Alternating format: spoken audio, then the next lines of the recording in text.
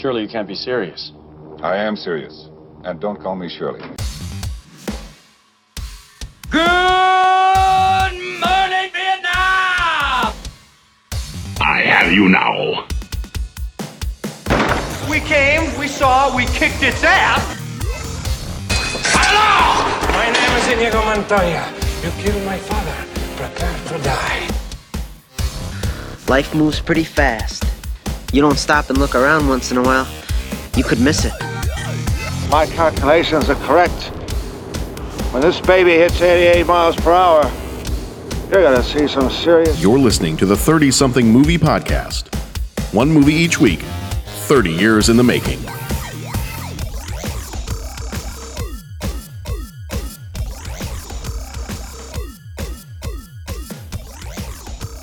The Game of Thrones people? I am, but I haven't started watching this season yet. Well, yeah. I'm aware. I've read the 4 books. You read the books? I've read 4 of the books. Okay. I got burnt out. And then I just don't have an easy avenue to get the show. Sure. Okay. Rumor has it there's another book on the way real soon. A 5th book? Haven't they been saying that for like... I know, I was 4 or 5 years? Have you guys read anything? Well, he's saying, I heard he's that saying reading, 2018, and they might release 2 in 2018. I heard that he's writing 2 new books, and neither of them are a Game of Thrones book. Oh, for Christ's sake. And that's got people a little up in arms. Sure. Yeah. All right. Well, speaking of being up in arms, hey, we are the 30-something movie podcast, but this time around, we're not even going to talk about movies. Man. Nope. We're talking about a TV show. Yeah. We're talking about a TV show that started in 1987. Yep. And then ran for 7 seasons. I would dare say our formative years. Absolutely our formative years. Yep. Ran for 7 seasons. We are talking Star Trek The Next Generation this time around, and we have been... We have, pull back the curtain just a little bit here, we set up a Google Doc, and we knew that, I think, Dennis and Jeff didn't really get into Star Trek The Next Generation stuff, so they just said, you boys enjoy yourselves. Mm-hmm. So I have with me here Pat. Hey. I have Bo. Yo. And then myself, John Reed. So we set up a Google Doc, and we try to challenge ourselves with limiting some things to our top 5 favorite episodes, and top 5 this, and top 5 that, and I think it was a bit of a challenge. Just a tad. I think we were changing things even as early as 10 minutes ago. Yeah. I think I just changed something 10 minutes ago. So. Yeah. Okay. Yep.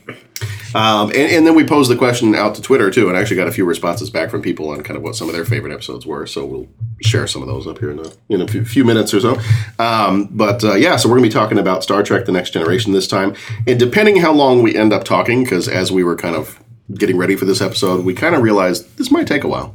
Might be a time. If it takes a while, we may break this one up into 2 different episodes. That being said, there was a lot of stuff that came out this last week from Comic-Con and from the D23 Disney Expo, and I think Jeff was really interested in talking about some of that stuff, so we're not going to talk about movie trailers and new movie news and any of that stuff right now, but we are going to I think we're just going to do a separate episode where we talk all about that fun stuff. And we might end up doing that instead of me doing the worst of 1987 show, because I can't find any of those movies anywhere. And I really don't want to pay like $15 to buy Ishtar on iTunes. And it's amazing how hard it is to find bad. Leonard Part 6. It's like the studio's like, no, you can just hide that on a shelf somewhere. Well, because some of them are bad, but you can still find them. Like if they're really bad, you can find them on YouTube. Right. And nobody cares that they're being pirated. Right. But if they're bad and they're like recognized for being bad, it's the really obscure bad ones. Nobody cares. Right. It's the ones that's like Leonard Part 6. Well, that's bad, but we're not going to let you pirate that one. You can pay the $2.99 to rent it from YouTube. No, it's okay. No, I'm not even going to spend $2.99 on that. The bad ones that no one wants to see are readily available. Right. Right. Nobody needs to pay $2.99 to have their eyes molested by Bill Cosby. What did I say something? Wow. I'm not sure where we're going with that one. I'm not sure what they've grown. I got a bad feeling about it. All right. We do, when we talk about movies, we spoil everything, and we're going to do that for our Star Trek talk today. So if you have not watched Star Trek: The Next Generation, I don't know what you're doing with your life. Check it out, man. You should go. It's all on Netflix if you have Netflix. The HD remaster is on Netflix. Is that? I thought I noticed I that some believe of that is the HD remaster. Okay, I thought I noticed that some of the special effects were better than I remember, and They did a lot of work on that, and there's a big push now that I know Pat will be interested in. There's a big push now to see if they can get Paramount to do an HD remaster of Deep Space Nine. oh, okay, It was expensive to do the remaster. Worth every penny. 7 years worth of effects and just other things. Took some time. I don't know that they're going to throw the money at any of the other series, but it would be cool. You can definitely tell in some of the more effecty episodes that they've done things. oh yeah. A lot of the matte shots are cleaned up. A lot of that stuff. 93? 93? For Deep Space Nine? Or is that 94? I think Deep Space Nine was 93. 93, because they ran. I just can't remember how long they ran sequentially, or next to each other. I think it was only a couple years. So then 93. Yeah. So we'll be talking about some of our favorite episodes. We're going to talk about the plot of some of those episodes. So if you have not seen Star Trek: The Next Generation, we're going to give stuff away. So just be aware of that up front. But it's definitely worth your time. Pat, I think you said you binged the entire 7-year run in 2 days? A week. Not quite 2 days. Okay, A week. all right, so it's like 1 day per season. Pretty much. And if you're super into this show, I can't recommend highly enough 2 Star Trek: The Next Generation specific podcasts. If you're a little more serious about it, Mission Log. If you don't take yourself too seriously, The Greatest Generation.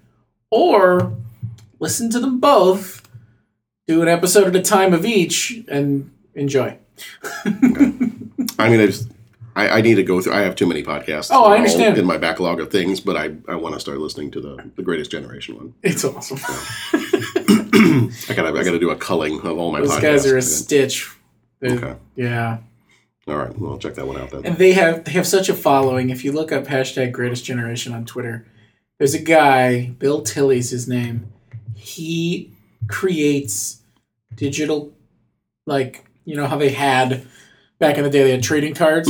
So he creates digital trading cards for the episode of The Greatest Generation using images from the show. So he'll create 4 cards using images from the episode, but the references on the cards are all to the podcast. It's a little meta and crazy, but it's awesome. Okay. It's quite a thing they've got going over there. And they just recently announced that they will be continuing on to do Deep Space Nine, which is exciting. Okay. All right. We'll check that out then. If you have not already, if you're listening to the show and you are enjoying it, please leave us a review on iTunes. We would love to hear what you're liking about the show, and if there's anything that we can improve on, because we always are interested in trying to make it even better. So, well, John is I'm interested in making it better. Bo doesn't really care. No. Okay. Real quick before we get into the Star Trek stuff, I don't have a whole lot in the way of like social media updates. We don't have to comment on this. We did have a couple of people reply back. Had a couple of different things, replies on like favorite episodes from Star Trek: The Next Generation. And we had the Semi-Intellectual Musings podcast from Twitter. It is at @the_sim_pod on Twitter.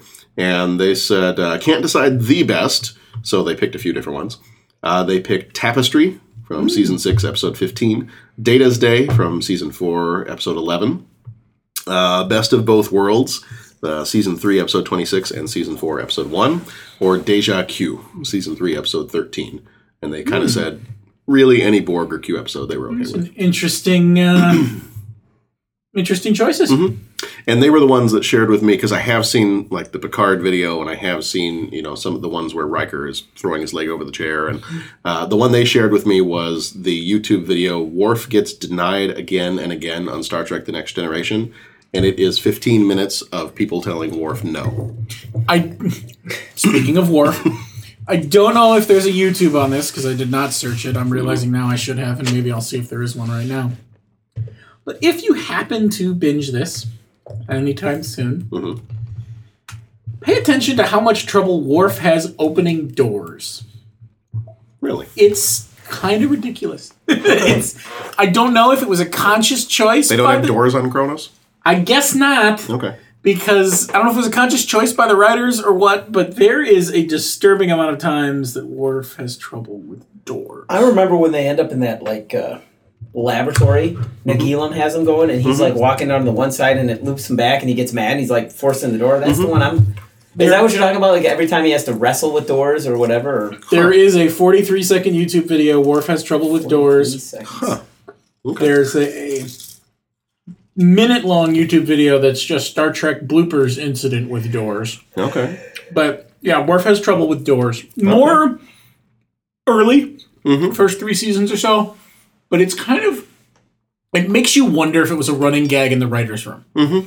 Because it happens a lot. Okay. And you're like, this poor guy, this freaking Klingon, he's huge. He can't open a door to save his life. That's awesome. You know, they're warriors. They're not doormen. So, okay. I'll have to go look that up. All right. Well, let's go ahead and jump on in. So some of the background info before we get into listing off our favorites and, you know, talking for hours about that. The original run date for Star Trek The Next Generation, that's why we are covering it. So on our show, if you have not listened before, first of all, welcome. We are called the 30-something Movie Podcast because each year we take a look back at movies from 30 years ago, and in this case, TV shows from 30 years ago. So that's why we're looking at Star Trek The Next Generation, because it started on September 28th, 1987, and 87 is our year this year. We're going to look at the entire series, not just the first season, because if we were just looking at the first season, we probably would have to have a lot more to drink, and it would be a very short episode. Done in about 5 minutes. And so not necessarily big fans of the first season. So we're going to be looking at the entire run of Star Trek The Next Generation, much to Pat's disappointment. We're only talking about Next Generation, not Deep Space Nine. 2023. I know you like both, but right. You know. Right. I can 2023. So there you go, 2023. 6 more years, and we can talk about Deep Space Nine. That's right. There you go. And plenty of good things to be like. What do I say? Not tip. What am I trying to say? I don't Hint. know. Point. Foreshadow. Foreshadow. That There foreshadow. you go. But it only took me like 3 minutes to. That's all right. That's all right. We can throw you in the middle of a temporal loop, and then you will have actually come up with that before you thought of it, and then exactly. We'll we'll put something in a Dekion field, and we'll transmit that back using your positronic matrix. Picard stuck something in Data's head that they found, like years later. So, right. Yeah. All right. There's going to be a lot of that going on this time around. So, big nerds. So it started September 28th, 1987, and ran until May 23rd, 1994. Started with Encounter at Farpoint and ended with All Good Things. And then there were no TV ratings at this point when the show was on, so there was no rating for it. But each episode ran about 44 minutes, and some of them were double episodes. Executive producer was Gene Roddenberry from 1987 to 1991, when he died in 91. He also produced Have Gun Will Travel, The Lieutenant, and Earth Final Conflict. Rick Berman was another producer from 89 to 94. He did all of the Next Generation era movies, Deep Space Nine, Voyager, and Enterprise. The showrunners were Maurice Hurley from 88 to 89 and died in 2015. Also did The Equalizer, Baywatch Nights, and Baywatch. Michael Piller, who was a showrunner from 89 to 94, also died in 2005, did Simon & Simon, Miami Vice, Deep Space Nine, Voyager, Insurrection, and the Dead Zone TV series. Jerry Taylor was another showrunner from 93 to 94, did Quincy M.E., Magnum P.I., In the Heat of the Night, Jake and the Fat Man, and Voyager. Writers, there were a ton of writers for the show, so I just kind of picked out the 3 who did the most episodes, and that was Tracy Torme, who also wrote for Saturday Night Live, Sliders, and Fire in the Sky. Ronald D. Moore, probably one of the more famous of the writers on the show, also did Star Trek Deep Space Nine, did Generations, the movie, First Contact, Mission Impossible 2, the new Battlestar Galactica, and the TV show Outlander. Brandon Braga was the other one. And he did Generations, First Contact, Mission Impossible 2, Voyager, Enterprise, 24, Flash Forward, and the TV show Salem. The theme music was composed by Alexander Courage and Jerry Goldsmith. Episode composers, 3 of the more prominent ones were Dennis McCarthy, Jay Chataway, and Ron Jones. The budget, I tried to look it up, an average per episode, and I think the one that I found was $1.3 million per episode. And at the time, it was one of the most expensive one-hour TV shows that you could make. And the average viewers ran somewhere between 8.6 and 11.5 million viewers per episode. When you had episodes like Encounter at Farpoint and I think Unification, some of those you got up to like 25 million, 27 million, big numbers. So, but averaged somewhere between 8.5 and 11.5 million. Starring Patrick Stewart as Captain Jean-Luc Picard. He was also in Mayberry, Dune, Robin Hood Men in Tights, the X-Men films, and American Dad. Jonathan Frakes was Commander William T. Riker. He was in the North and South series, the Gargoyles cartoon, and he is currently in the Guardians of the Galaxy cartoon. Brent Spiner was Lieutenant Commander Data. He was in Night Court and Independence Day. LeVar Burton was Lieutenant Commander Geordi LaForge. He was in Roots, Reading Rainbow, Captain Planet and the Planeteers, and Transformers Rescue Bots cartoon. Marina Sirtis was Counselor Deanna Troi. She was in Gargoyles, Crash, and NCIS. Michael Dorn was Lieutenant Worf. He was in Chips, Star Trek Deep Space Nine, the Cow and Chicken cartoon, and Arrow. Gates McFadden, or Cheryl McFadden, depending on where you see her in the credits of certain movies and TV shows, was Dr. Beverly Crusher. She was in The Muppets Take Manhattan and The Hunt for Red October. Majel Barrett, who died in 2008, was the Enterprise computer and Loxana Troi. She was in pretty much everything Star Trek that was ever made, because she was married to Gene Roddenberry for a while. And she was also in Earth Final Conflict. Will Wheaton was Ensign Wesley Crusher, or the boy, you said, as the one podcast refers to him. Wesley, the boy. Wesley, the boy. Yes. The Last Starfighter, Stand By Me, Flubber, and Big Bang Theory. Colm Meaney is Chief Miles O'Brien. He was in Star Trek Deep Space Nine, Con Air, Far and Away, Last of the Mohicans, and Hell on Wheels. Denise Crosby played Lieutenant Tasha Yar. She was in 48 Hours, Pet Sematary, and Deep Impact. Whoopi Goldberg was Guinan, and she was in The Color Purple, Ghost, Sister Act, Captain Planet and the Planeteers, and The Lion King. Diana Muldaur played Dr. Pulaski.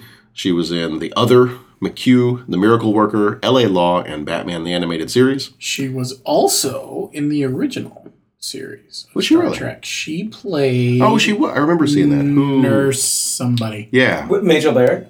No. Diane... Dr. Pulaski. Pulaski. Oh, okay. Diana Muldaur. Yeah.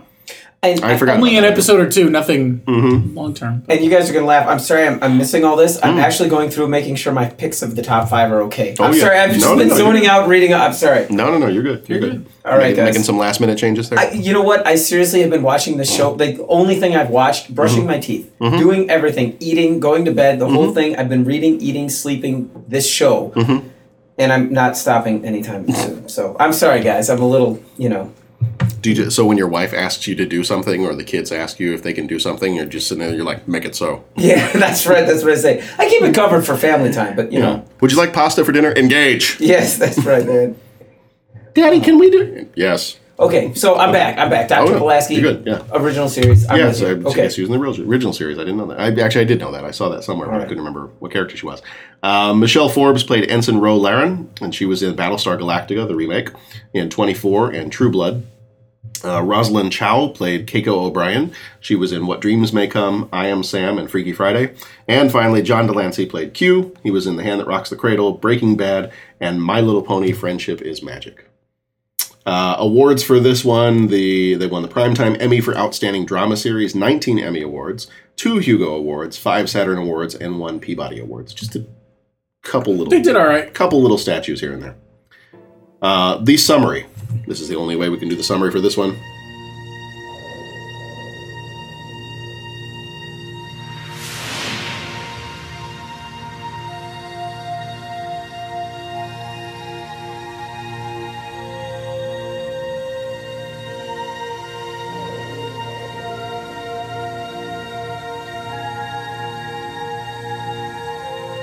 Space, the final frontier. These are the voyages of the Starship Enterprise. Its continuing mission to explore strange new worlds, to seek out new life and new civilizations, to boldly go where no one has gone before.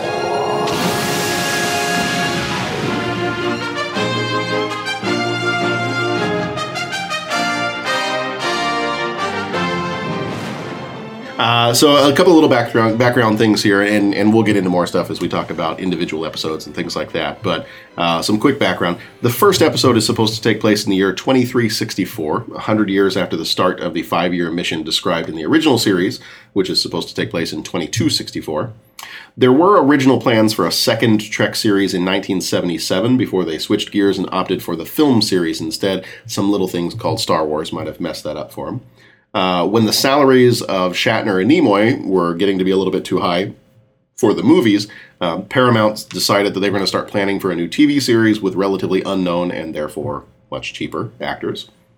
Many writers came and went during the first season, and it looks that way. Mostly due to conflicts with Gene Roddenberry. They felt that his constraints for the show and how it should be run and how the characters should interact was kind of weakening the storylines. They felt maybe it was a little too preachy, and that the potential for character development was just not there. So several episodes within season 1 were actually rehashes of script ideas from the abandoned Star Trek Phase 2 that they had planned to do in 1977. Last thing I've got is the show was canceled after season 7, even though the actors were all contracted for 8 seasons. Paramount wanted to make Next Generation movies, which they believed wouldn't be as successful if the show was still airing, and they wanted to move viewers over to watch Deep Space Nine and Voyager, which were cheaper to make than Next Generation was. So that's all I got for background stuff. So we're going to start getting into like favorite things here. Are you ready? I'm ready, but I'm still not all the way there on Jellicoe. Just saying. I'm not buying that. That's fine. I'm just saying. I'm not saying I like the guy. No, I'm not arguing against you. He's efficient, but he's not even in my list. But is he efficient? Well, actually, no, probably not. Is he efficient? He's just kind of a jerk. Yeah, I mean, is that? I guess he could be efficient. And he came in, he got the job done. Yeah. And when he stared down that Cardassian, now he screwed up once because he waited too long in one case. Yeah. But then when he stared down that Cardassian, you really thought he was going to start shooting. I don't know that I would have believed that Picard would have started shooting. Well, I mean, I'm just going to reference, remember when they were escaping from Nagilum? And he kept the auto-destruct on till like the last 5 seconds or something like that, and Crusher said, wow, he really bluffed him good. And Riker said, was he bluffing? And they weren't sure and all that kind of stuff. So I don't know. Now, again... But by the time you get to... They softened Picard a little bit. By the time you get to that, by the time you get to season 6, you've got fluffy Picard. Yeah, I get it. I think it just seems a little too superficial to say, oh, well, he's tougher, so he's the military guy. And I shy away from over comparison of sci-fi and TV with realistic military and all that. But I don't know. I think it was interesting, and I think it introduces a good argument into it. But he never brought the crew around. Like, it never... And he was temporary anyway. But he didn't have to. He came in, he did a job, he did it all right, and he left. Yeah, and that works when you got the writers on your side, and they write the show that way. But it's like, I don't know. Yeah, I don't know. I'm not convinced. Okay. I'm not convinced. All right. I'm just saying. I'm going to throw off the order that we've got here. Because me jumping to season 6 characters? Well, I'm no, sorry. No. I'm going to leave. We're going to tease some stuff here, and we'll leave like favorite episodes and John's stuff like that. Weaving a tapestry of story over here. Oh, I see what you did there. Tapestry with all dressed up for a Betazoid wedding. Oh man, it's going to be a the innuendos. Oh dear I Lord. finally get to do it. People get me. It's that's just not appropriate. Oh. God. Maybe we should have done the podcast. No one needs to see that. Like a Betazoid wedding. No. Oh man. Okay, John. I'm sorry. No. I'm back. No. I'm good. The innuendos, was that like? Did they have their own planet? They did in Star Trek. It's like the innuendos. It's right special. next to Edo. Yeah. Call sign was hey. Okay. and Kevin Uxbridge. Giggity. The USS Giggity. All right. It's the giggity to you. Oh, that's true. They just had to shorten it. So, all right. So let's start with because we're going to leave some of that like favorite episode stuff for just a little bit here. Let's start with let's go favorite characters. So we did some top 5 lists. There were some things that we couldn't do like top 5 of, but we did some top 5 lists, and some of our top 5 things were like top 5 characters, top 5 alien races, top 5 ships, stuff like that. So we'll start with some of those. We'll leave favorite episode and things like that towards the end. But Let's give John a shout out that you stuck to the top 5 lists. I did. Yeah, I did. I want to Now- know who number 6 is because I know he's got one. Yeah. I will specify that there are a couple of things like in top, like favorite. Where was it? Top 5 episodes. I did pick some that were like 2-parters.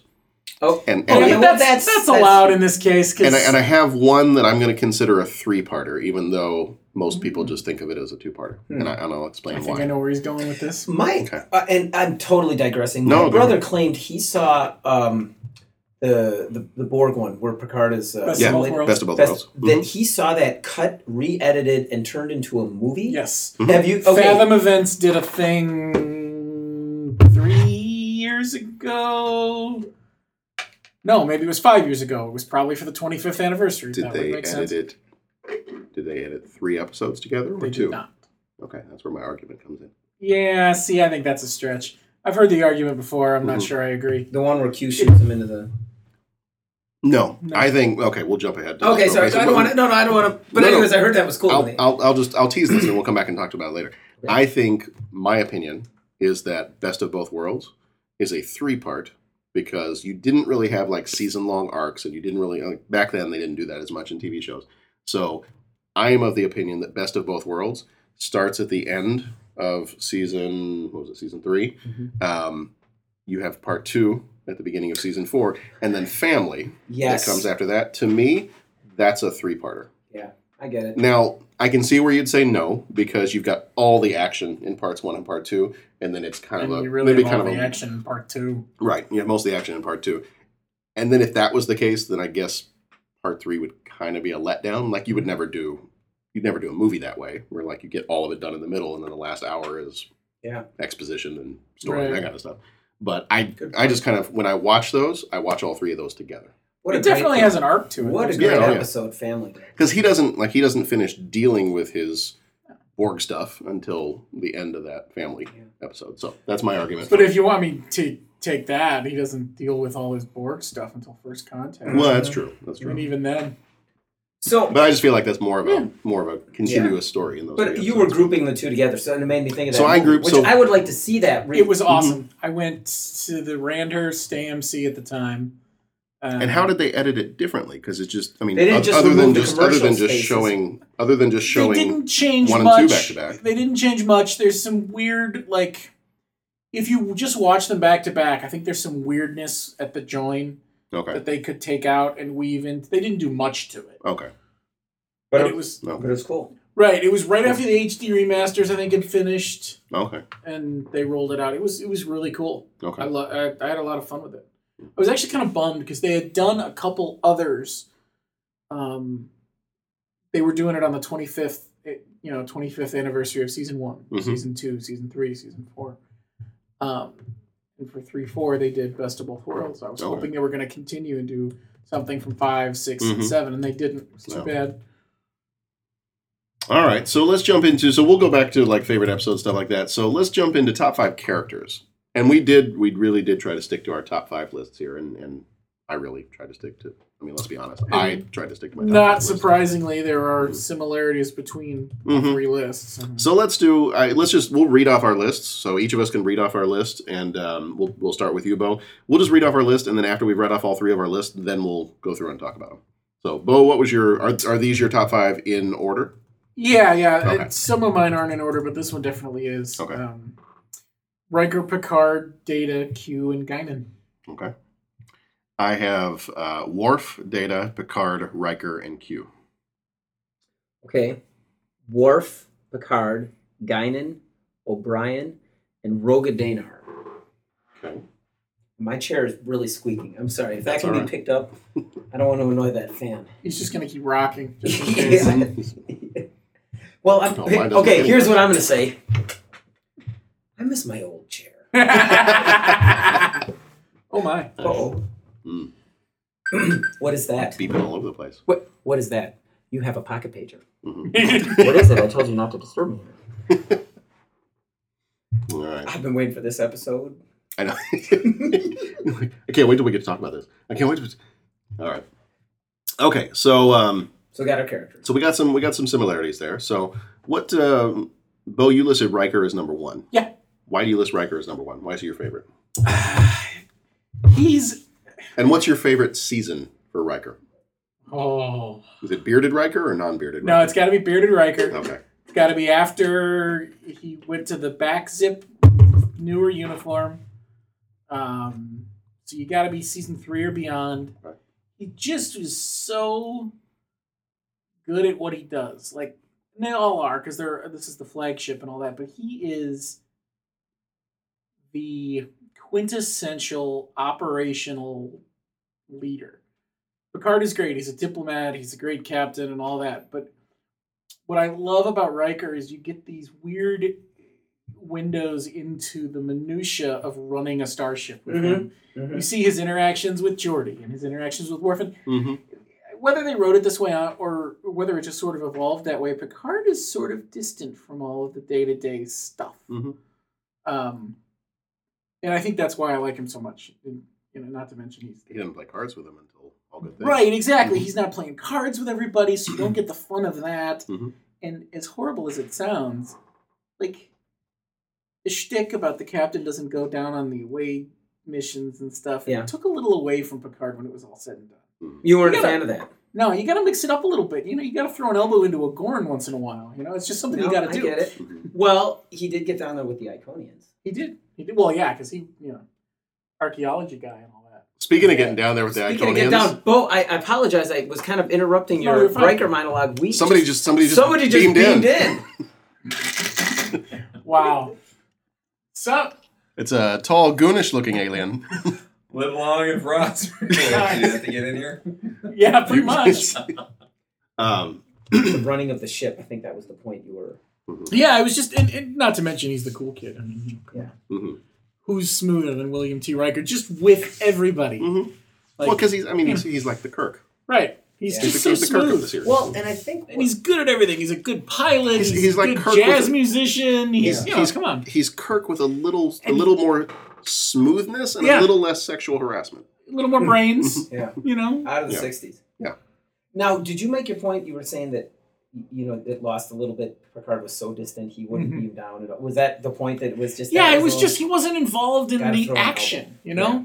He was an amazing diplomat, and he could bluff, he could bluff a Klingon out of his gawk, but Riker was the man. That episode where he goes on the Klingon ship and just kicks ass. Yeah.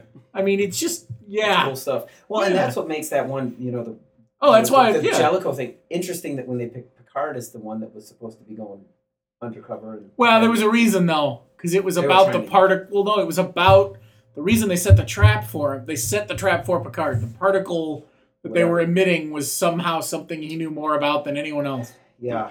MacGuffin alert. And I want to say too that the cool thing in rewatching a lot of these is that seeing the two of them play off of each other and work so well together. And there's the breakdown and all this kind of thing. And it's interesting because I remember as a kid, one of the reoccurring themes was, when is he going to get his own ship? And he's just not ready to step up to the big chair and all this kind of stuff. But then in retrospect, when you watch it... And Commander Shelby shows up. Yeah, and that gets all awkward. But here's the thing about that. In rewatching it, you get thinking, if this ship is supposed to be out in the unknown for as long as it is, and for how many times that the captain gets separated from the ship or put down or whatever, that you don't necessarily want someone that's an inexperienced officer in charge. And, even if you look at, in the real world, with navies and all that, many times the big ships, they'll have, like, the executive officer as a full rank captain. And it just can hand off back and forth. And so in rewatching it, I don't want to say that it kind of weakened that plot thread where they were just like, he's showing weakness by not moving on. It was kind of like, but it kind of weakened that plot thread because it was like, how many times he's been the one that's had to step up and run. You would want someone like that. Yeah, and you mentioned like Commander Shelby, but she didn't have an experience. No. And supposedly, with the first season, when Riker came to the Enterprise, he wasn't inexperienced. He was supposed to be a really experienced... His goal was to be the youngest captain in Starfleet. Yeah. So beating only the infamous James Tiberius Kirk. Yeah. That was cool character. Yeah. Without a doubt. All right, so Pat, you and I both picked Worf. as our favorite character. So I'm curious to hear I am why. not why a is, merry man. Yeah, yeah, that's a great quote. Perhaps it is a good day to die. That's right. So what's why is Worf your favorite? Well, I think it was cool because, the character arc, and I'm going to borrow from the Deep Space Nine thing, but I mean, the character arc is he started as basically, what all the Trek fans would say, oh my gosh, they put one of the bad guys that were supposed to be animalistic and brutal and all this kind of stuff. They put him on the good team, and suddenly they couldn't just be growling and picking fights and always the bad guys. You had to see that. And in the beginning, he was just it was kind of the stereotypical. He was always the one that said, "Let's shoot first and ask questions later," or yelling, or all that kind of thing. But then, as they developed that character, they also kind of developed that whole Klingon culture and kind of explored that culture more. And you had a lot of different plot points that could spin off of that. And when he started, he wasn't even he wasn't head of security. No, he was just the brawn. Yeah, he was the Brute Squad. Yeah. He was the red shirt that didn't get killed. Right.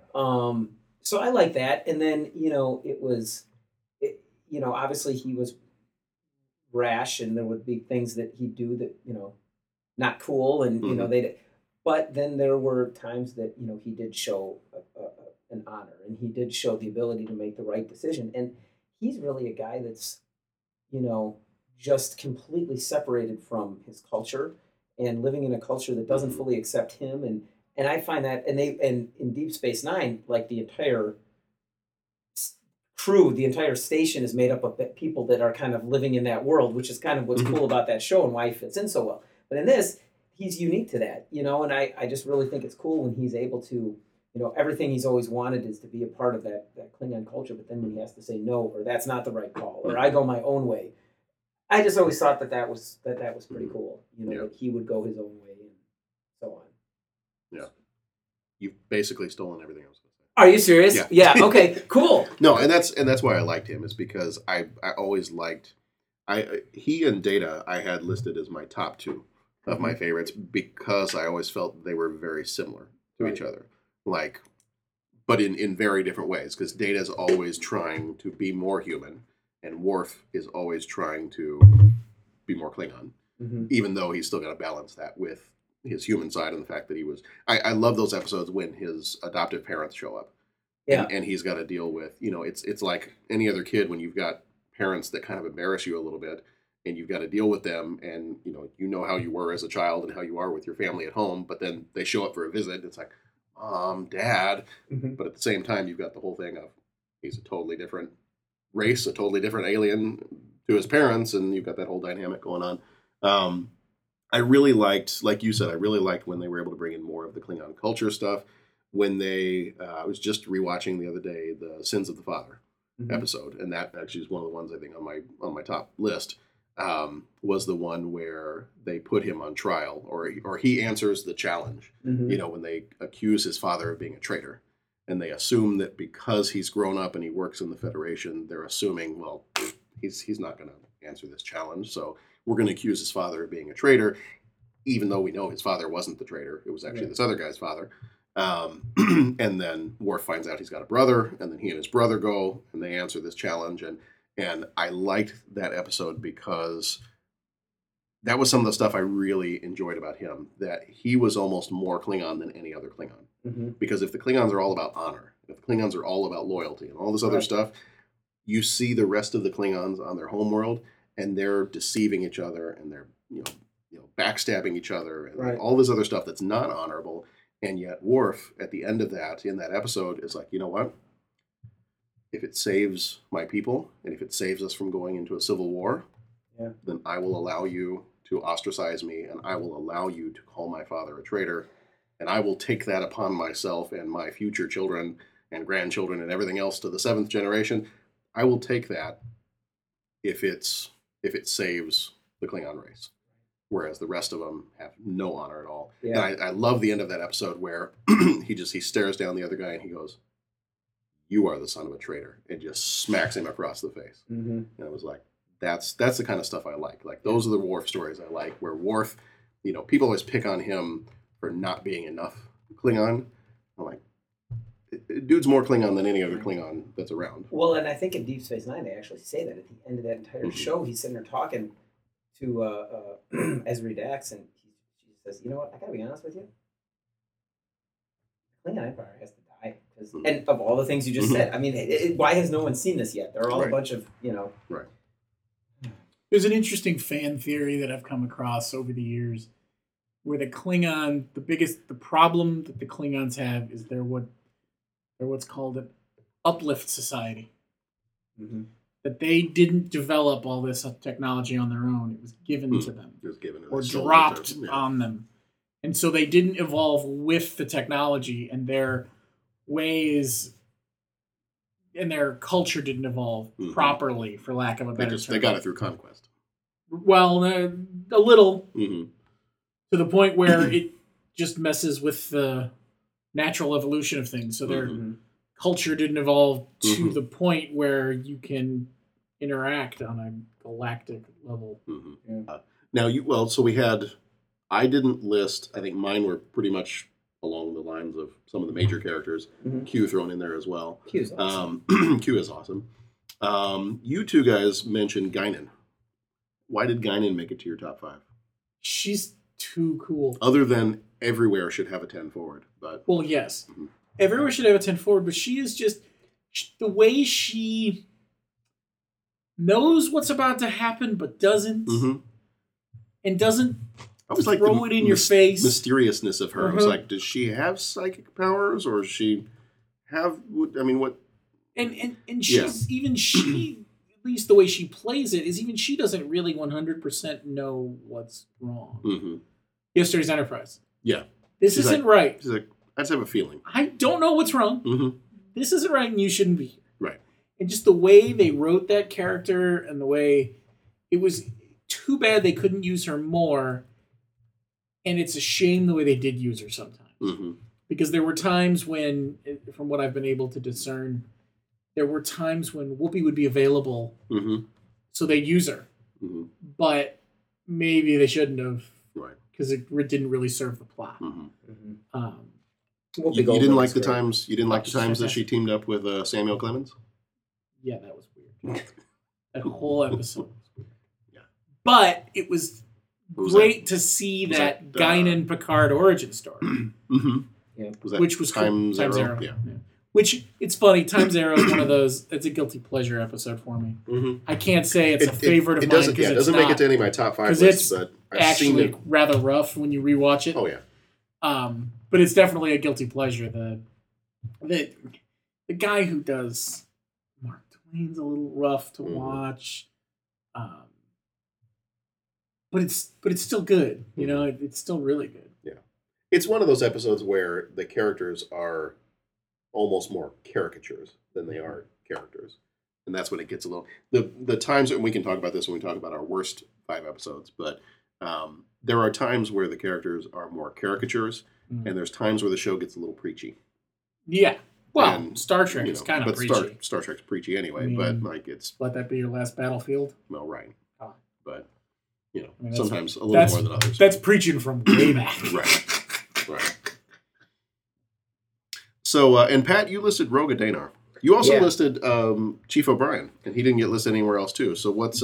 Chief is awesome. He's top 10 for sure. And I feel horrible for forgetting this. I was going to bring this with me so that you could see this.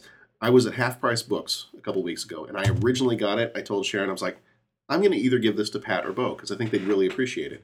And then when I started to look at it, I'm like, I'm going to keep this. Thanks, John. But I'm going to show it to Pat and Bo. And then I forgot to bring it to show it to you. Yeah. There is, I guess it's a web comic. Now, what I found at Half Price Books, it was in the clearance section, so it's only like $2. But it's this huge, oversized, almost, it feels like it's like 11 by 17 paper. And it's a web comic called Chief O'Brien at Work. Yes. It's awesome. Hilarious. Cool. It's just, and sometimes it's the absolutely exact awesome. same panel of him standing at the, I think the first 3 pages, there's no dialogue, there's no nothing. It's the same panel of him standing at the display in the transporter room, and that's it. Yeah. And he's just standing there waiting. And some of the comic, it's like, there'll be several panels of just that, and then all of a sudden, Picard will call down and be like, Chief O'Brien, transport us directly to the bridge. He's like, are you sure you don't want to transport to the transporter room? And they're like, no, directly to the bridge will be fine. I'm like, well, I mean, but you could come down here and then walk to the bridge. I mean, it's kind of, I'd like to see you guys. That's awesome. That's awesome. So I'll bring that in. You guys can see that sometime. But I did, in full disclosure, I did buy it. And I first held on to it. And Sharon's like, oh, what's that? I was like, well, it's a Star Trek thing. And, I'm more of a Star Wars guy than Star Trek. So this is really kind of funny. I'll give it to Bo or I'll give it to Pat. And then I started looking at it and I'm like, no, this is good. I'm going to keep this, but I'll show Pat and I'll show Bo. Right? Well, timeshare it. It's $2, so I'll show it to you guys. But yeah, so you had Chief O'Brien and you had Roga Danar. So so in answer to your question, so I cheated with the list. I mean, it's like a wedding. Okay, so you cheat at weddings? I cheat at weddings. What are you trying to say? Wow. It's like a Betazoid weddings? Insight into well, it's easier at those. It's just kind of bump into people you don't know. Maybe some you do. One slow dance and you're all friends. It's basically what I did is like the joke about. Would you call that the naked now? I would naked right now. Naked then. Bad episode. Well, like there's a wedding that you know. Okay, I can only invite so many people, right? But then if you invite like a couple more people, that introduces a new tier of people. So then you got to invite. I can't invite these 2 people without inviting another 20 people. Oh yeah, and so on. So that's what I married an Italian. I know how that works. Right. Exactly. If this person's still alive, these 50 people need to be invited. Exactly. Otherwise, we don't invite that one person. Right. So that's what I kind of did with my list. Is I picked. Okay, I can't narrow it down to 5 of the top favorite characters. I mean, Riker would be on there. Data would be on there. I mean, all the guys would be on there. So I had to pick like my top 2, and then I went to who are like somewhat regular characters, second tier characters, special guest stars, and then who's like a one-off guy, and then that's how I came up with the rest. So I kind of cheated on that on my list. But yeah, Chief O'Brien is just cool. I mean, and I'm trying to not be like know what happens with him in Deep Space Nine, but I think it's cool because he's kind of the worker guy. He's the guy that's always like opening up the panels to get things done. He always has stuff all figured out. He kind of has the gruff voice. How do you pronounce his name? Colm Meaney. Colm Meaney. Yeah. He was awesome in the Commitments. He's been awesome in everything I've seen him in. And he just. Do you ever watch Hell on Wheels? I have not. Okay. For the longest time, he was like the stock Irish mobster character. Yeah. He showed up in so much, sometimes just to get killed. Yeah. But he would just be there. And he could bring that, like, even to this role, like, sometimes... And that's kind of why I liked Whoopi Goldberg as Guinan. But she was an alien. So there was a natural mysteriousness and all that kind of stuff for her. But sometimes you get wrapped up in all the weird, things and the high food. Yeah. He just seemed like a regular guy. Yeah. Like that role, he could have been in a drama on the regular series. He's great. If you like Westerns, watch Hell on Wheels. Okay. Because it's the building of the railroad across the U.S. And I think Union Pacific, he was the head of the Union Pacific, and so he's the one that's driving the whole thing. Yeah. And he's kind of a horrible guy. Yeah. In that, I mean, there are times where he's sympathetic, but for the most part, he's a really horrible guy, and you find out more about him. But yeah, I've got everything I've seen him in. I've always liked him. And honestly, when the times that you need just regular guy dialogue, like the times that he's talking to his wife or talking to a bike, it's him. It's that character. None of the other people really pull off regular, like Picard can pull off the preachy professor kind of thing. Riker can pull off the. And you don't see too many other characters that are married. Right. So I really. Although some of the stuff with the 2 of them early on. Oh God. Well, there's some clunker stuff. That was rough. Yeah, that was. But I really dug it. And one of my favorite episodes was The Wounded, and he played a big role in there. And then as far as Roga Danar, I mean, dude, that guy's a stallion. That is awesome. When they go pick that guy up and he's like fooling them and all that, and then he jumps off the pad and he throws this guy against the wall, and this guy gets chucked against the wall. He gets shot and it doesn't faze him. And Is that the more security one? That's the more security clip. Yeah, that's the where they just cannot stop this guy. And then like that whole episode is him just confounding them in the ship. And I even as a kid, I'm like, dude, that is wicked awesome. And then it's just like, wait, are they going to catch him? No, he just put a bomb there and he blew up half the ship. And it was. It's a little bit like Khan in the original. Yeah. In the original series. Yeah. But he was a good person, and he's just like I'm programmed to do this. And so I just found the character fascinating. So that was like my bit character one-off that, would have been cool if they could have just brought him with. They could have just let him loose on the Borg cube. There you go. Like, that guy could have taken down the Borg in like Yeah, one he could've. season. You didn't need to infect Hugh with the disease or whatever the heck it was. Just let that guy loose. All right. Well, speaking of the Borg, should we go on to our top 5 aliens? Yeah, man. I don't know. You're all You thought I was going to talk about that again. Speaking of the Borg. Speaking of the Borg. Keep talking. Anyway, keep talking. Oh, wow. He's just I'd lying. like He's lying in wait to but while snipe. I'm in here for a second, because we're finishing one game. but Introducing I to a little was just friend. thinking of this, and like the air dates for this, for what you're talking about, the Next Generation series was from what to what? 87 to 90. So that put you said at like Six. to, what's the youngest? What, 13. 6 to 13 range? I would have been 6. Wow. So now here's my question. I probably didn't start watching it until I was about 8 to 15. Oh no. 8 or 9. Oh, Okay. We watched this the day it came out. My Really? dad So was a big 6 Star year Trek fan. I watches, remember okay. I remember watching the trailer before Star Trek 4 and being super geeked up for this thing. Okay. 7, so I was 16. See, that's it. You were 16. too I was old. too. You were because hanging out, you were too cool. doing high school things. It was Yeah, Dazed I and wish. Confused. Getting turned out left and right. Wait, I was in do you my know what room. kind of high school he went to? Just so we're on I remember that's when I was in my room crying a lot, listening to the Cure albums. I was saying angsty music and black lights, right? Dennis predated grunge a couple of years, man. I was praying for puberty. Anyway, so Smells like I'm Old still Spice. praying It for smells like puberty. crap. I'm still waiting for it. Anyway, so no, I was just interested. Now, okay, so did you watch the old ones first, and then this one, or were this your first Star Trek experience? You went back and back catalog the old ones I probably would have seen some old ones on like Nickelodeon. first. Yeah. And then this new- I would have seen the movies first. I was just gonna say at this point I've seen Because my dad loved Exactly. Wrath of Khan. I've seen the Wrath of first Khan. Like four we would movies. watch that over and I think I don't know if he just loved to torment me. He loved the whole scene with the things going in the ears. And we as a little kid we watched Wrath of Khan over and over and over Okay, again. so you saw the and so I saw the kinda movies first, Then right? That's interesting. And then I think I probably would have seen some of the original series after that. Some reruns on cable somewhere. And I remember this being on, but I don't remember really watching it when it first started. It was mostly probably like Saturday afternoon reruns when I was probably about 8 or 9. So it would have been a couple years into it, and they probably were rerunning some of the earlier stuff. I was young enough to not realize how bad the first couple seasons were. And I probably didn't see the first couple seasons. I mean, I literally at the time remember thinking, "This is awesome," and now I'm like, "Oh, yeah." See, and I wonder if, because I always think back, like, my brother just absorbed it and loved it and loved. I don't know which one he loved more, but I think he was pretty equal across the board with all of these. Like, he had everything from all these series, from all this spinning, the series.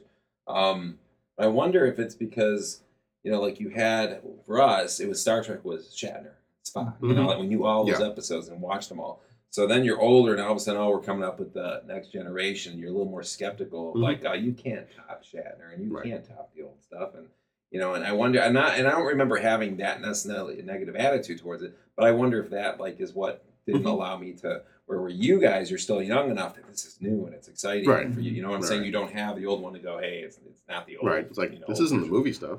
Exactly. So I wonder if that because I remember Whoopi Goldberg. I remember the Borg. I remember so I remember seeing enough of them. And I remember kind of following it for a certain period of time, and it was just like you said, you're playing baseball, you're doing other stuff at that point. You're just now you're doing high school and everything else. So. And I can kind of remember I didn't watch it regularly as a young kid. So even when I did watch it on occasion, when I was like 8, 9 years old, I wasn't watching it every week. I wasn't watching every new episode. I remember, in fact, I kind of remember a couple times around age maybe 11 or 12, we went to go stay at my grandparents' house, and they live out in the country. There's not a whole lot of other stuff to do, especially when you can't drive anywhere, but they did have a nice TV.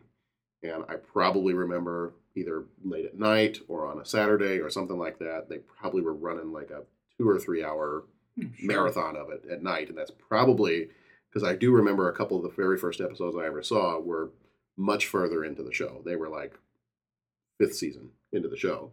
And that's when I really saw it. I was like, crap, this is good.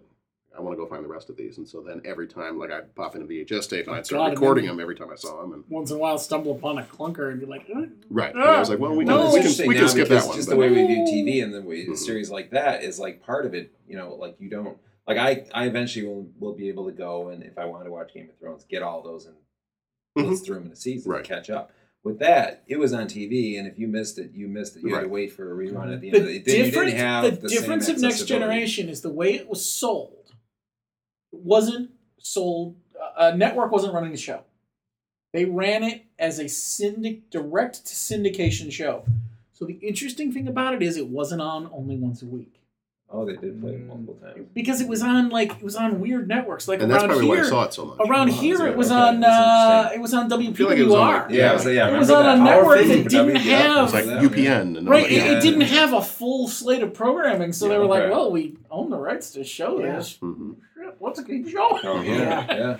So I vaguely remember we'd catch something at, we're staying up late because mom and dad are out, be on. babysitter's We would be over or on. whatever, Right. and look what's on. Oh, Yeah. cool. Let's watch Well, this. and sometimes you get the channels that would do like, here's one episode of the original series, and now here's Right. one episode of Next Generation, and they do them kind I of back even to think, back. and don't quote me on this, Yeah. I should ask my brother this today.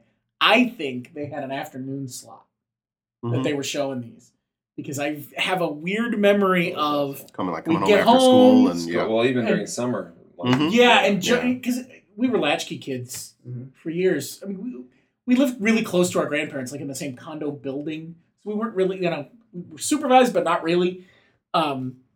So we'd get home and turn on the TV, and it was, depending on the year, it was this or DuckTales or whatever it was. But that was the thing. You run home, you turn it on, and look what's So on. I think sometimes that's the hard part of it is too that you're catching all these different shows that are, Mhm. and I remember vaguely thinking back, like another feeling that I think I had was I always felt like somehow as it went on, I felt more lost because I Oh, wasn't yeah. seeing them in Well, sequence. And when you start seeing this one, you're like, I don't know what's Well, going on. and I the don't thing know about who's this early guy, on, who's you that didn't guy, need who's to that see it in one? Early on, you Yeah. didn't need You to. didn't need to, But but as as a- you went There were on, no that's- story arcs. but that's when They that's when barely- TV they started. barely referenced like, Right. oh, what do you mean we blew up last week? It doesn't matter. Right, yeah. but that was like your Ship's back last. again. Exactly. Everything's fine. Your last few seasons was when they started to, because at that point TV shows they didn't do story arcs. Well, especially when It was sold more into the one-off, syndication, because you right. never really knew what order. I mean, Right. you had no control over how it was Did that shown. actually last? 7. So Yeah. see, the last few you said it started to get where you need to know more. Right.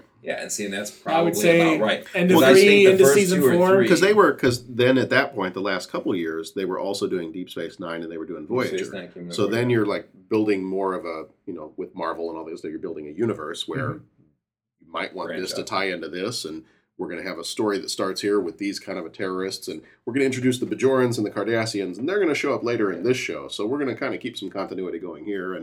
But yeah, that was more probably the last. That what do you sounds think, 2 about right seasons? because I probably think like the first few, like I said, I'm pretty aware of most of the first couple seasons, Mhm. and then somewhere along the way, I think it just kind of lost it where I wasn't following things anymore. I remember feeling maybe, I don't know, like I got to see the other one because I don't get what this, like a Yeah. little bit of that. Like I felt like I didn't have like any continuity, and I know it wasn't completely synced where you had to know the next episode, but all of a sudden there's characters in there that you didn't. How these guys would get there, Right. and that's when you're like, you know what, I feel like I need to go back and watch them all, and that just Mhm. never happened. But. Or when they didn't show them in order. I remember being confused as a kid when they didn't show them in order, and you would have like Riker with no beard, and then tomorrow he's got a beard, and then You the know next what? day he's got no beard, I know. and then at one point And the you've uniforms got, kept changing. and the uniforms, you're like, but what then is the happening? one I remember as a kid that really threw me off was because I always loved the 3 characters Kirk, Spock, and McCoy. Yeah. So when it got to this one, like I always paid close attention to, well, who's like the Doctor? The Doctor's always a big Yeah, character. And then when it switched from Crusher to Pulaski to Crusher to Pulaski, I'm like, well, wait a Old minute. Becky knew who's the- Becky. right. Like, who's the Doctor? I don't. Yeah. And it's funny because that's when I started watching. Like I remember the time the TV Guide, Mm-hmm. the TV Guide magazine. Does Worf have long hair? Does Worf have short hair? Right. And the TV Guide, I remember they showed the new Enterprise, and it's like the new generation, and they had little pictures Yeah. in the corner. And my grandmother was a Star Trek, and see, I grew up watching Star Trek, the original show, and the movies. Yeah. Like, I'd see those in syndication or what, And then when this came out, it's the same thing. Like, it wasn't like a big family event that we all sat down and watched the first season. Mm-hmm. So it wasn't till I was old enough to kind of turn on the TV and, hey guys, this is going to be my show to watch, that it's the same thing. I'd start watching, but I probably started in the middle of season, maybe the end of 2. Like some of the episodes in 2, I'm like, okay, I remember this. And 3, but then also all the syndication ones.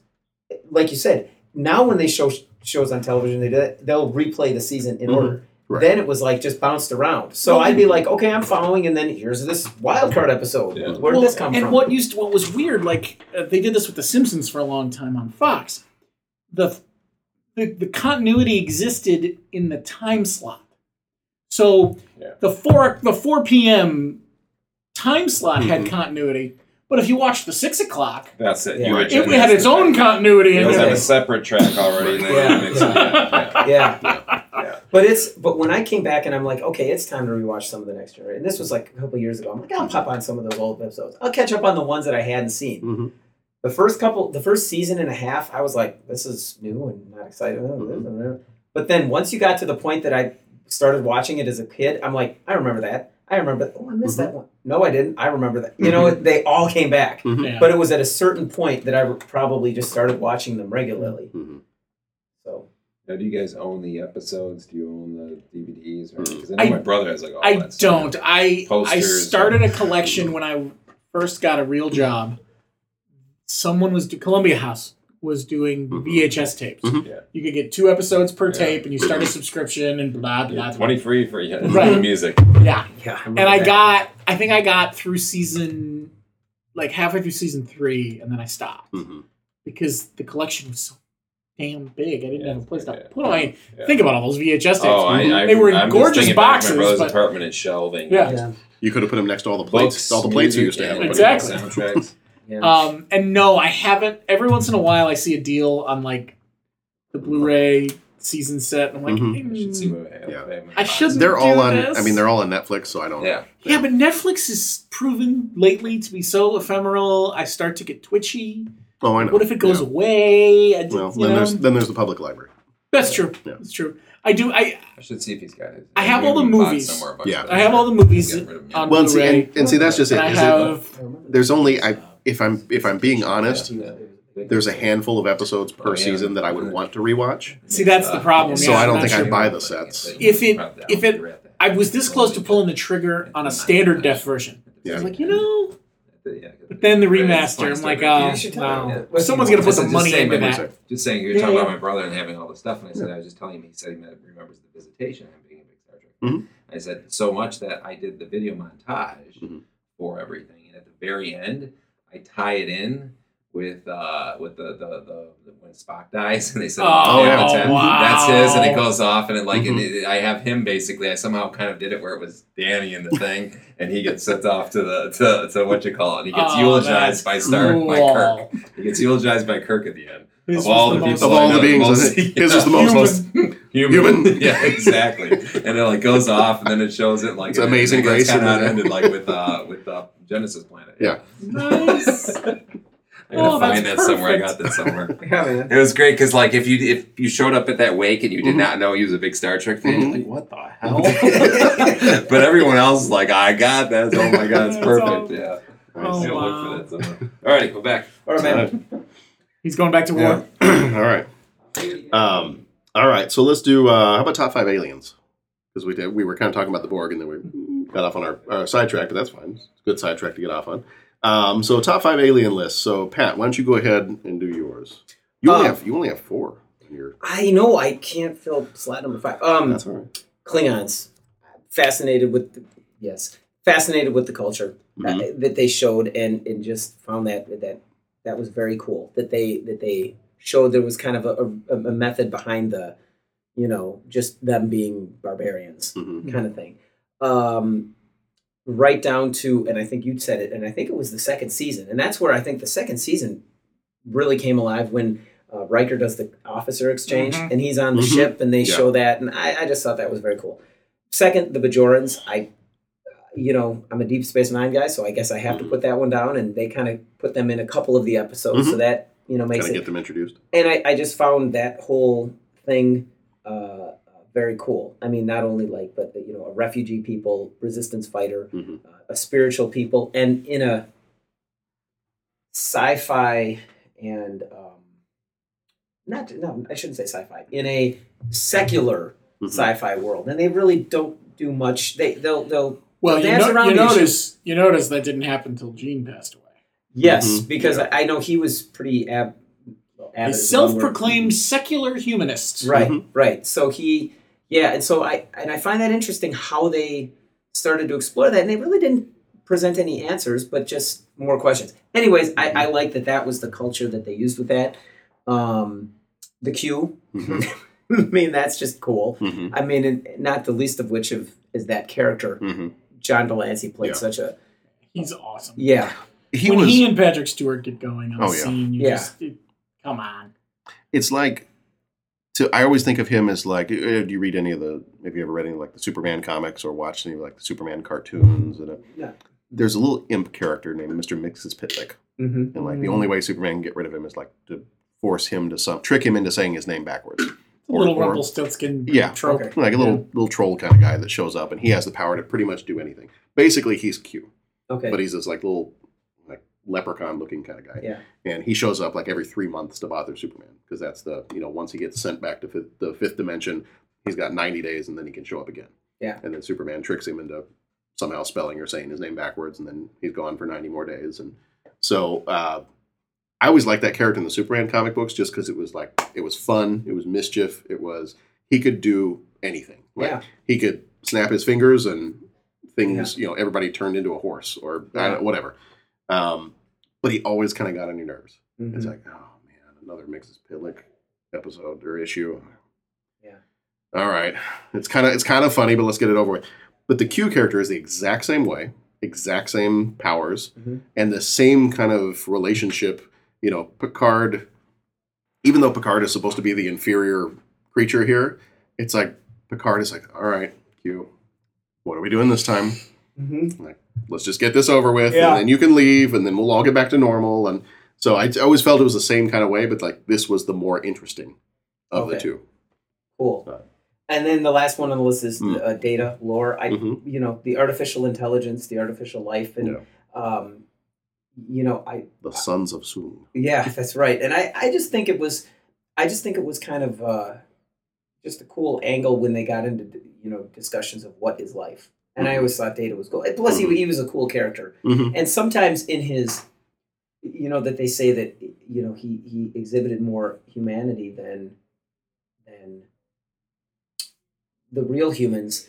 Because he was just trying to understand it with his robot brain and all that kind of stuff. And the times that you would see him being human. For example, the Klingon Civil War, they put him in charge of the ship. And then the one guy, you'll hear him use an angry tone of voice when there's an insubordinate officer. And you might say, oh, well, that's just, that's not really an emotion. That's a machine. That's a robot or an android brain saying, this person is being insubordinate. I need to respond by changing my tone of voice. Yeah. But how is that different than as a teacher? I'm not going to really get mad at the class, but I'm going to sound like I'm upset with the class. Right. Or, it just kind of, that character provokes those thoughts. And, the chances to be humorous in them as well. I thought those guys were cool. And I have a question. Soong was the guy that invented him. Was that the same Soong that in Enterprise was the one meddling with, superhuman powers and supposed to be an ancestor? It's supposed to be an ancestor. An ancestor, related, but not the same guy. No. Got it. Okay. Yeah. That's my list. Okay. Let's check out you guys, man. You guys are lining up on so that we list. were almost kind of exactly the same, just slightly different stuff around you. So I had Borg, Klingons, Cardassians, Trill, and Bajorans. So you can kind of see like my Deep Space Nine stuff gets in there too. Talking about when we watch these, I think in terms of watching something consistently, I probably watched Deep Space Nine first. Okay. In a consistent way, because we were living over in England and we didn't have, Next Generation was out, so you could see that over in England. But we didn't have, Deep Space Nine was going to be a year to a year and a half later that England wasn't going to get to see it. And I had heard that it came out in the States, and my uncle knew that I liked Star Trek. And he knew I loved the movies, and he knew that I kind of liked some of the Next Generation stuff, and I'd watched it here and there. And so he actually he recorded the first half of the first season of Deep Space Nine on a VHS tape for me, like a super long VHS tape. There were like maybe 7-8 episodes on it, and mailed that over to the UK for me to be able to watch. And so I remember watching all that and thinking, this is awesome. Like, this makes me love Next Generation even more. But I had those to watch, and then that was it for a really long time until it officially came out in the UK, and then I could watch the rest of it. So I think some of my favorite characters came from Deep Space Nine first. Like some of my alien races that I really like came from there first. And then I went back to Next Generation. I was like, the Cardassians show up here first. I didn't even know that. It's like an origin This story. is really cool. Right. And so, I mean, some of the same stuff, like Klingons, I've always liked the Klingons. Like, they were always the best bad guys in the movies. Yeah, the Borg, always loved the Borg. I mean, I think I've always been a big zombie fan. Okay. So when you get sci-fi yeah. zombies, that's basically what the Borg are, sci-fi zombies. Superpowered sci-fi zombies. Right. So Borg I've always add loved. your technological and physical distinction to our own. Resistance is futile.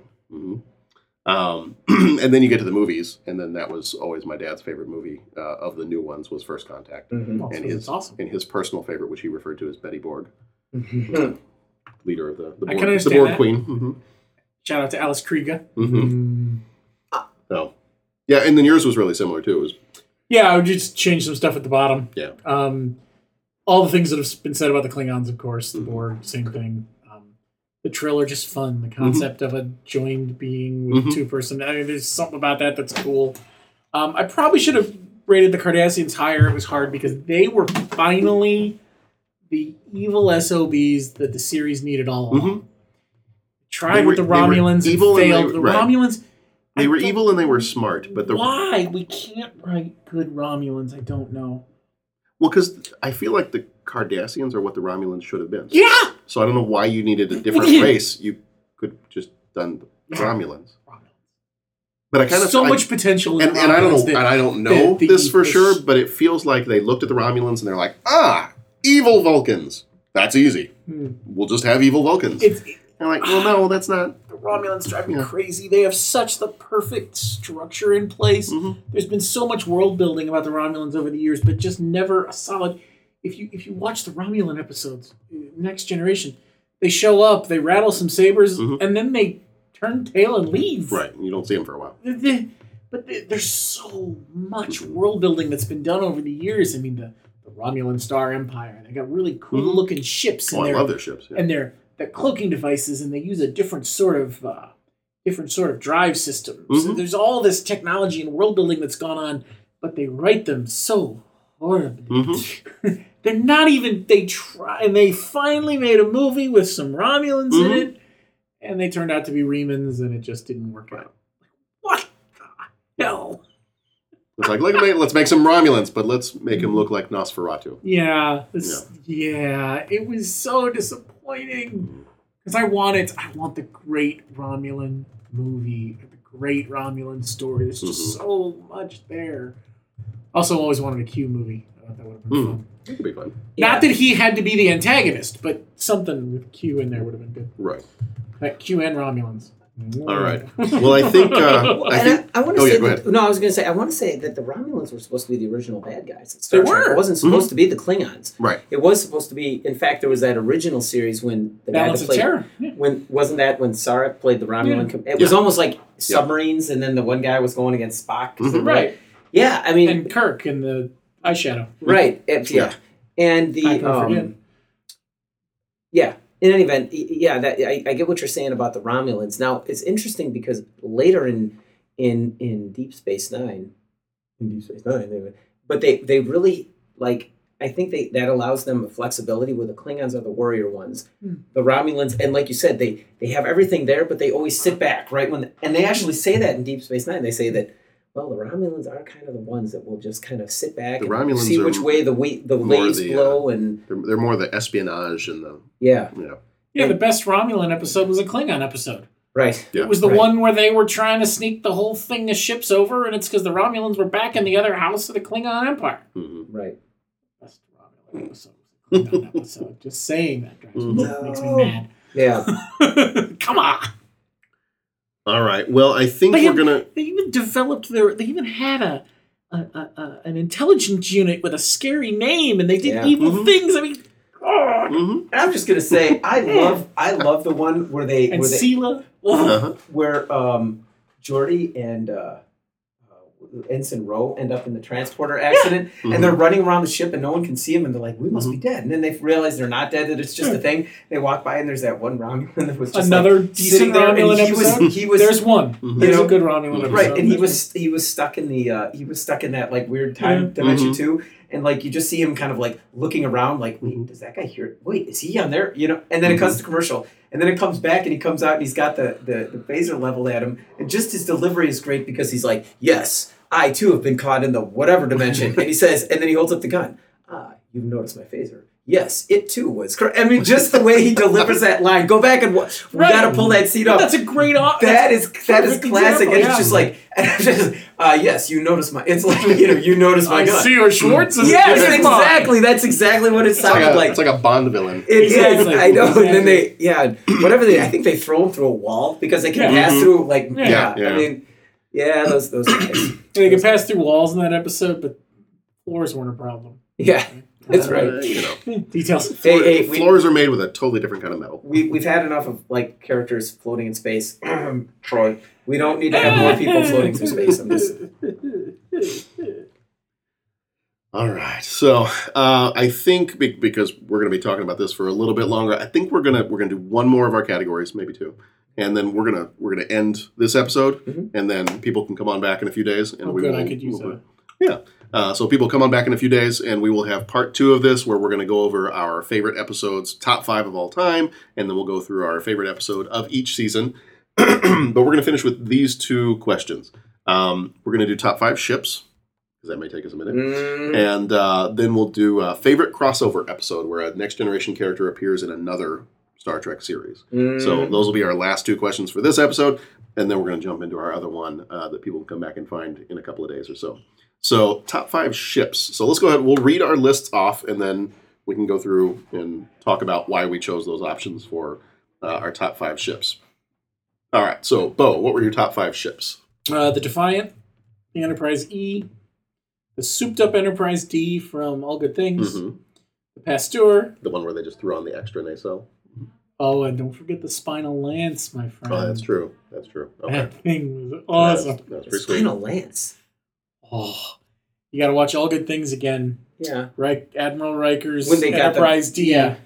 There's another phaser, but it's not like the normal spinny archy thing. Right underneath it, runs right underneath the saucer section. Yeah. And is that big beam that like cuts ships in half and everything? Yeah. It's just like it's like the BFG from Doom. Yeah. Right? It's just like pew, and the things. Yeah. Okay. Speaking of, by the way, I just watched that horrible movie. Oh God. Yeah, I'm referencing the video game. Klingon Battle Cruiser is my last one. So not the Bird of Prey, but the one from it was more the Gowron always flew around in one. It was kind of a gray, almost looked like a it looked like a knife. It looked like that Klingon knife, but if you made it into a starship. You know, it had that pointy front. It's got like the pagoda on the top. Yeah. Okay. All right. Mine were the Borg Cube, the Enterprise D, pretty much any iteration of the Enterprise D. We can just throw that in there. The Romulan Warbird. I loved Fantastic. Romulan Warbird every time that showed up. And it's huge. So have underused. You ever seen, the Romulans in general. But have you ever seen a poster that does scale? I used to have a set that I bought in the UK when I was in elementary school. We had a model building club. And so I bought this set, and it had a Ferengi ship. It had the original series Enterprise. It had the Enterprise A. It had the Enterprise D. And it had an original series Romulan Warbird, a Next Generation Romulan, a huge model set, and a Klingon battle cruiser from the original, from Star Trek VI. Oh, sure. And they were all to scale. The Warbird was huge. If I remember correctly, you can fit the saucer section of the Enterprise D in the hollowed out space each wing? in the Warbird. Is it in each wing, or is it in? I think it's in the whole thing, but don't quote me on that. Okay. Because I'm trying to remember. Yeah, because the Warbird was huge. The model of the Warbird that I had was the biggest model of all of them, and then the Enterprise was just a little bit smaller. Yeah. So yeah, I think it probably was. You can park the saucer section like in between. It obviously wouldn't actually work because of the way that Warbird is shaped, but Right. Given no structural concerns, the But I remember space is there. I put those models together and then I hung them like from the ceiling. Oh, right on. And I was like, I can't hang this thing. Like nothing is going to keep this hanging in the ceiling. I can put as many thumbtacks as I want. It's going to look like Spider-Man is trying to hang this thing. I need some 80-pound tests and John's roof collapses fishing. upon There's a itself. fishing lure and something. Yeah. I'm just going to super glue this to the ceiling. So yeah, Romulan warbirds in there. Klingon bird of prey. Like I've always loved the Klingon ever since Star Trek 3. Ever since having them fly the bird of prey in Star Trek 4, the special souped up can stay cloaked and still fire bird of prey from 6. I've always loved that one. And the model, I had a model of that one too, and that was the only Star Trek ship model that I had where you could actually raise and lower the wings on it too. a bird of prey cannot fire while she's cloaked. This one can. And then the other one that I've got, just because I went through my ships and I got to it and I was like, I can't think of a fifth one. Like I can't narrow down a fifth one because I like Ferengi ships. Those are kind of cool. But I was like, what if? I mean, there's a ton of different kinds of Federation ships. I was like, what is my favorite looking Federation ship? And so I went with the Akira class. And I'll pull one of those up real quick on the screen so you can the see it. ship that Riker gets at the end of. It was this one. Actually, you know what? It kind of reminds me. It kind of reminds me of the look of the Discovery. Yeah. From the new series. That's the Akira class, and it shows up in First Contact. Isn't what Riker ends up getting the Titan? Isn't it a modified Akira? What does he get that one in? The last movie. I don't even know if they show it. It might just be an after literature. That I know that. So in the end of the last movie, he actually gets a ship. Like he does. He does. It's similar. Let's see. USS Titan. Newly promoted Captain William T. Riker became the captain of the USS Titan. He transferred from the Enterprise E along with his wife, Counselor Deanna Troi. For their first assignment, the Titan crew was similar. blah, blah, blah, blah, blah. It's not an Akira, though. They don't say... It's got... The Akira it's a little bit different. The Akira didn't have that little mission pod on top. And I don't think the nacelles are as low on the Akira. They don't say on here... Cool no. Here it is. The Luna Star class. Trek... No. Well, here it says... In the Star Trek role-playing game, states that the Titan was a brand new Prometheus-class vessel. What am I seeing? So, I don't know. I thought I saw something about Luna in here, too. Well, but yeah. There's a whole book series. Star Trek Titan. It's all about... Okay. It's all about him. Yep. Okay. There's one called the USS Luna. Oh, no. Here we go. In the novel series Star Trek Titan, it was stated the Titan was not the first ship of its class, with that honor going to the Pathfinder of the class, the USS Luna, and that all Luna-class ships were named for moons in the Sol system. There it is. Okay. So then, okay. Okay. Oh, actually, the Star Trek role-playing game is the non-canon source that calls it Prometheus class. Got it. The novels call it Luna class. Okay. I knew I was getting that somewhere, but... Yeah. Okay. And it does look very Akira-like, but not as much as I remembered it. But yeah, I wanted to I kept thinking back to all those episodes like Best of Both Worlds and to First Contact when you see all of the different types of ships, and I was like, okay, which one? Because I always thought the Reliant was kind of cool, just that different shape of it. But then I'm like, all right, we gotta go Next Generation. So what's kind of close to that? And I liked the look of the Enterprise in Enterprise, and I kind of feel like the Akira is kind of close to the right in. Yeah. So, and that's why I like the design of the Discovery for the new one, too, because it's similar to that. All right. Pat, what you got for us? Okay, well, the first one, and I've listed these out of order, but the Klingon bird of prey. You took everything I was going to say, right out of that, showed up in Search for Spock, thought it was cool looking, thought that it was cool that it was smaller, thought that it was more like, kind of like a... Just love the shape of that. Yeah. It actually looks like a bird. Yeah, it does, and it's sort of like the... old World War II submarine ethos. It goes. The crew is one step away from pirates, but very small, and they're the whole cloaking thing is like a submarine going underwater. Right. It was what the relation that I made to it. The closest space equivalent you can get is and they try and sneak in and get you before you got them, and then they just expanded on that all the way even into the new episodes. Is Now they made it bigger, and in some of the episodes, like that thing is supposed, the bird of prey is in some tiny little ship. It's like a bigger thing, and there's plenty of writings of, well, it was this class, and there's a this and there's a that, but the ship is still pretty. I think the ships are pretty cool, and I think they kind of standardize it that it's the smaller scouting, more stay hidden kind of ship. But yeah, I always dug the bird of prey, and all the times that it shows up in Next Generation and all that. That's exciting. Next, obviously, the Defiant. Yeah, I'm a Deep Space Nine guy, and so the Defiant is pretty awesome because basically that's like the Federation equivalent to a Klingon bird of prey. The Federation finally built a ship that's just like the bird of prey, right? It can cloak, it can sneak around. It's like a submarine. So I thought that was cool. Yesterday's Enterprise D. The Enterprise is a cool ship and all that kind of stuff, but I was always fascinated with Yesterday's Enterprise because that one's the one that has no frills. Basically, all the crew quarters are filled up with either weapons or it's the more militaristic. The combat troops and all that kind of stuff. And you think about that thing could take over a planet or blow up a planet or whatever. And I always thought I always liked the look of the metallic and darker sets and bridges and all that kind of stuff. It was a little bit like when they'd have the battle bridge and they'd separate the saucer section and then and even the movies, Wrath of Khan and Search for Spock, those bridges had a little bit of a darker, more metallic look. Maybe.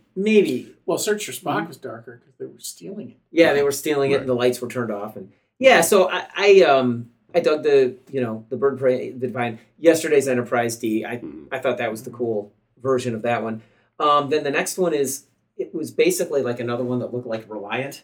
And I had to search to see what the class is, but it was basically, if you remember The Wounded, when they chase Captain Maxwell, it's kind of the modern version of the Reliant. Data was commanded it, a different version, a different ship of that class. I thought that thing kind of had. It's another one like the Titan. It's got that removable mission-specific pod on top. Yes, and so that one, that was cool. And I just think that it's cool that in this generation, pardon the pun, of Star Trek, the ships have a real common look to them. Like all the, it's like the Enterprise is the new look for the Next Generation, and then all the ships kind of have a variation off that. So it's a flying saucer with engines hanging off of it. Until you get to the one that's like totally different. Was it Dr. Crusher's ship? Yeah. From All Good Things. There was the. Yeah, was that All Good? That was All Good Things. The Pasteur. It has the ball on front, Mm-hmm. but it still does have the. You know what it looks like? It looks like 2001. Yeah, but no. There's another. There is an early Star Trek ship. Yes, there is, and it's going to kill me because it's going to take me a while to come up with it. But it just didn't have the nacelles like that. I think it was it might not have been a Starfleet ship. It might have been like a trade freighter or something. But there is definitely a visual. That's always been what I've loved about Star Trek is with all the other plot holes and things. The design, there was always a path. Like you could see the history and the design of everything. Yeah. Yeah, that's cool. So, anyways, that was that, and then the final one was the Romulan battle crew or bird of prey or whatever they call that thing. And you guys summed it all up but it was just exotic. I mean, you'd seen a bird of prey before, you'd seen the Klingon battle cruiser before, you'd seen well, maybe not the one that you were mentioning, but it still had the same general shape. Yeah. This was something new, and so that was kind of exciting. Our last topic before we end this episode, and we'll go to part 2 of our episode in a few days. Favorite crossover episode where a Next Generation character appears in another Star Trek series. So, Pat, we'll start with you because you had Deep Space Nine. Bo and I have the same episode from Deep Space Nine. Good choice, by the way. But excellent choice you guys had for Defiant. Yes. Yes. But yeah, I had the yours was Way of the Warrior. Way of the Warrior. I mean, it brings Worf into the new series, and it kind of explains. Well, we're big into this now with movies and that. What happens after? And we see that in fairy tales all the time. What happens after they live happily ever after? All that. And this kind of shows, well, what happened after the Enterprise D crashed in Generations? And, like when the series... And, they bring Worf back. And then it also, again, just opens up that Klingon culture that much more. And then it just really brings to the fore that Worf trying to be more Klingon, but having to serve the uniform, serve the Federation that he pledged his loyalty to, and those coming at, those are at loggerheads. So now he needs to decide, well, which one does he favor? And, he has to get advice, and he has to get, he has to get advice from other people, some of which he, are strangers. He goes to Odo for advice, and, or he ends up talking to Odo for advice. And I just found that episode fascinating because that right there, he had to take direct opposition to the Klingons. And it was like, I think when they found him in that episode, he was on some Klingon moon meditating. He wanted to just take time off, be away from people. And now he had to come in. And I think he even said it in that episode, look, I'm a Klingon, but I will serve the uniform that I said. And then for the first time, because of the way they write Deep Space Nine, he is the fish out of water. He's the one that doesn't belong anywhere. But now all of a sudden, Deep Space Nine is full of those people. And so he starts to feel at home. And at the end, he says, I'll take a tour of duty here, and he starts to feel at home, even though it's not the normal surroundings. And there's a lot of things he's got to get used to. But it's cool because as an outcast, he finds a place amongst other outcasts.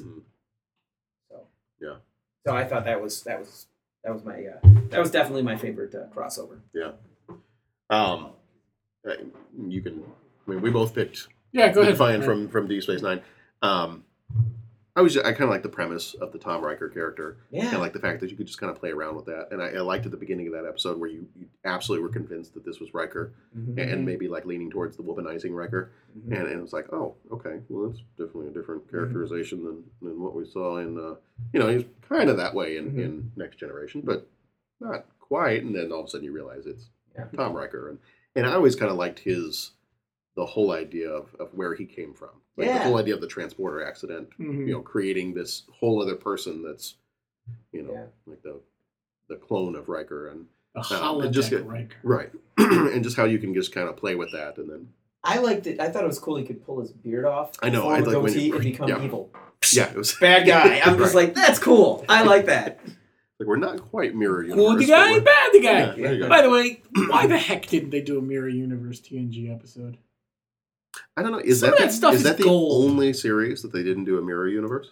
Did they do Voyager? A Voyager? That's a great question. No. I'd have to look that up. I don't think they did. How would they have pulled that off? Yeah. No. Because they would have been in the wrong place. The closest mirror thing they had in Voyager. Well, they had that whole where they turned the Doctor on like 400. That one where they 4 million years later. I was talking about the reset button about halfway through season. The year in hell. Yeah. Or whatever. Yeah. Okay. You're fake, you're real, you're real. We're going to make one crew out of this whole group. Like, you're dead, you're not. Exactly. Yeah, that was weird. You're right, they didn't do it in Voyager either, but I just don't know why they didn't do it in Next Generation. It would have been so fun. Mirror Universe Picard. Oh, yeah. I really want that. Because you had 7 years of the show. I know. And there were plenty of times we could have traded out a And they got a lot of traction. They got a lot of traction out of the Mirror Universe on Deep Space Nine. Like they went back to that well a couple times. The whole thing. Yeah. Smiley. Awesome. Smiley, yeah. You know what I found interesting is as I was rewatching, and I made sure to like really rewatch the first couple seasons because I was the most hazy with those. And as I was watching them, I'm like, a lot of this just has that same feel as the original, where it's like swinging 60s, checking out crazy cultures. Well, yeah, because a lot of those original scripts were reused for the next. And I was like, God. oh yeah, I found that interesting. Yeah, so rough. All right, well, I think we're going to call it there for this time, and we'll see you in a couple of days or so, and we'll post up that next episode here in a few days. But we'll come back and we will finish off. We've got a last couple of topics here that we haven't gotten to just yet. We're going to rank the Next Generation era movies. We're going to talk about which one piece of Star Trek technology, Star Trek Next Generation technology, if we could have, what would we have? We got to talk about what character would we want to be or do we most identify with. Favorite episodes by season, where we only get to pick one per season, and then our bottom 5 worst episodes of Star Trek The Next Generation. We got to go through. I ate a mountain of crap. All right, so until next time, if you want to catch us somewhere, we are at 30 Podcast, 30podcast.com.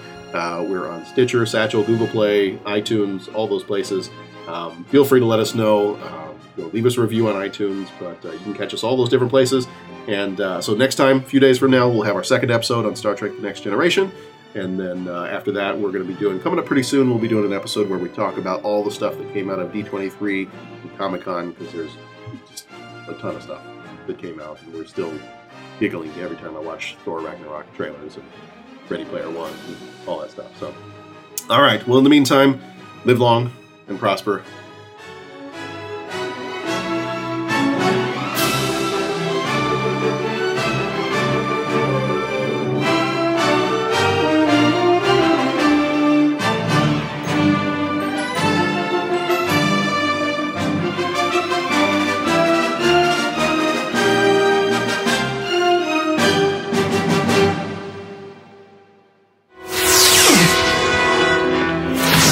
More security, transporter room 4. More security. More security.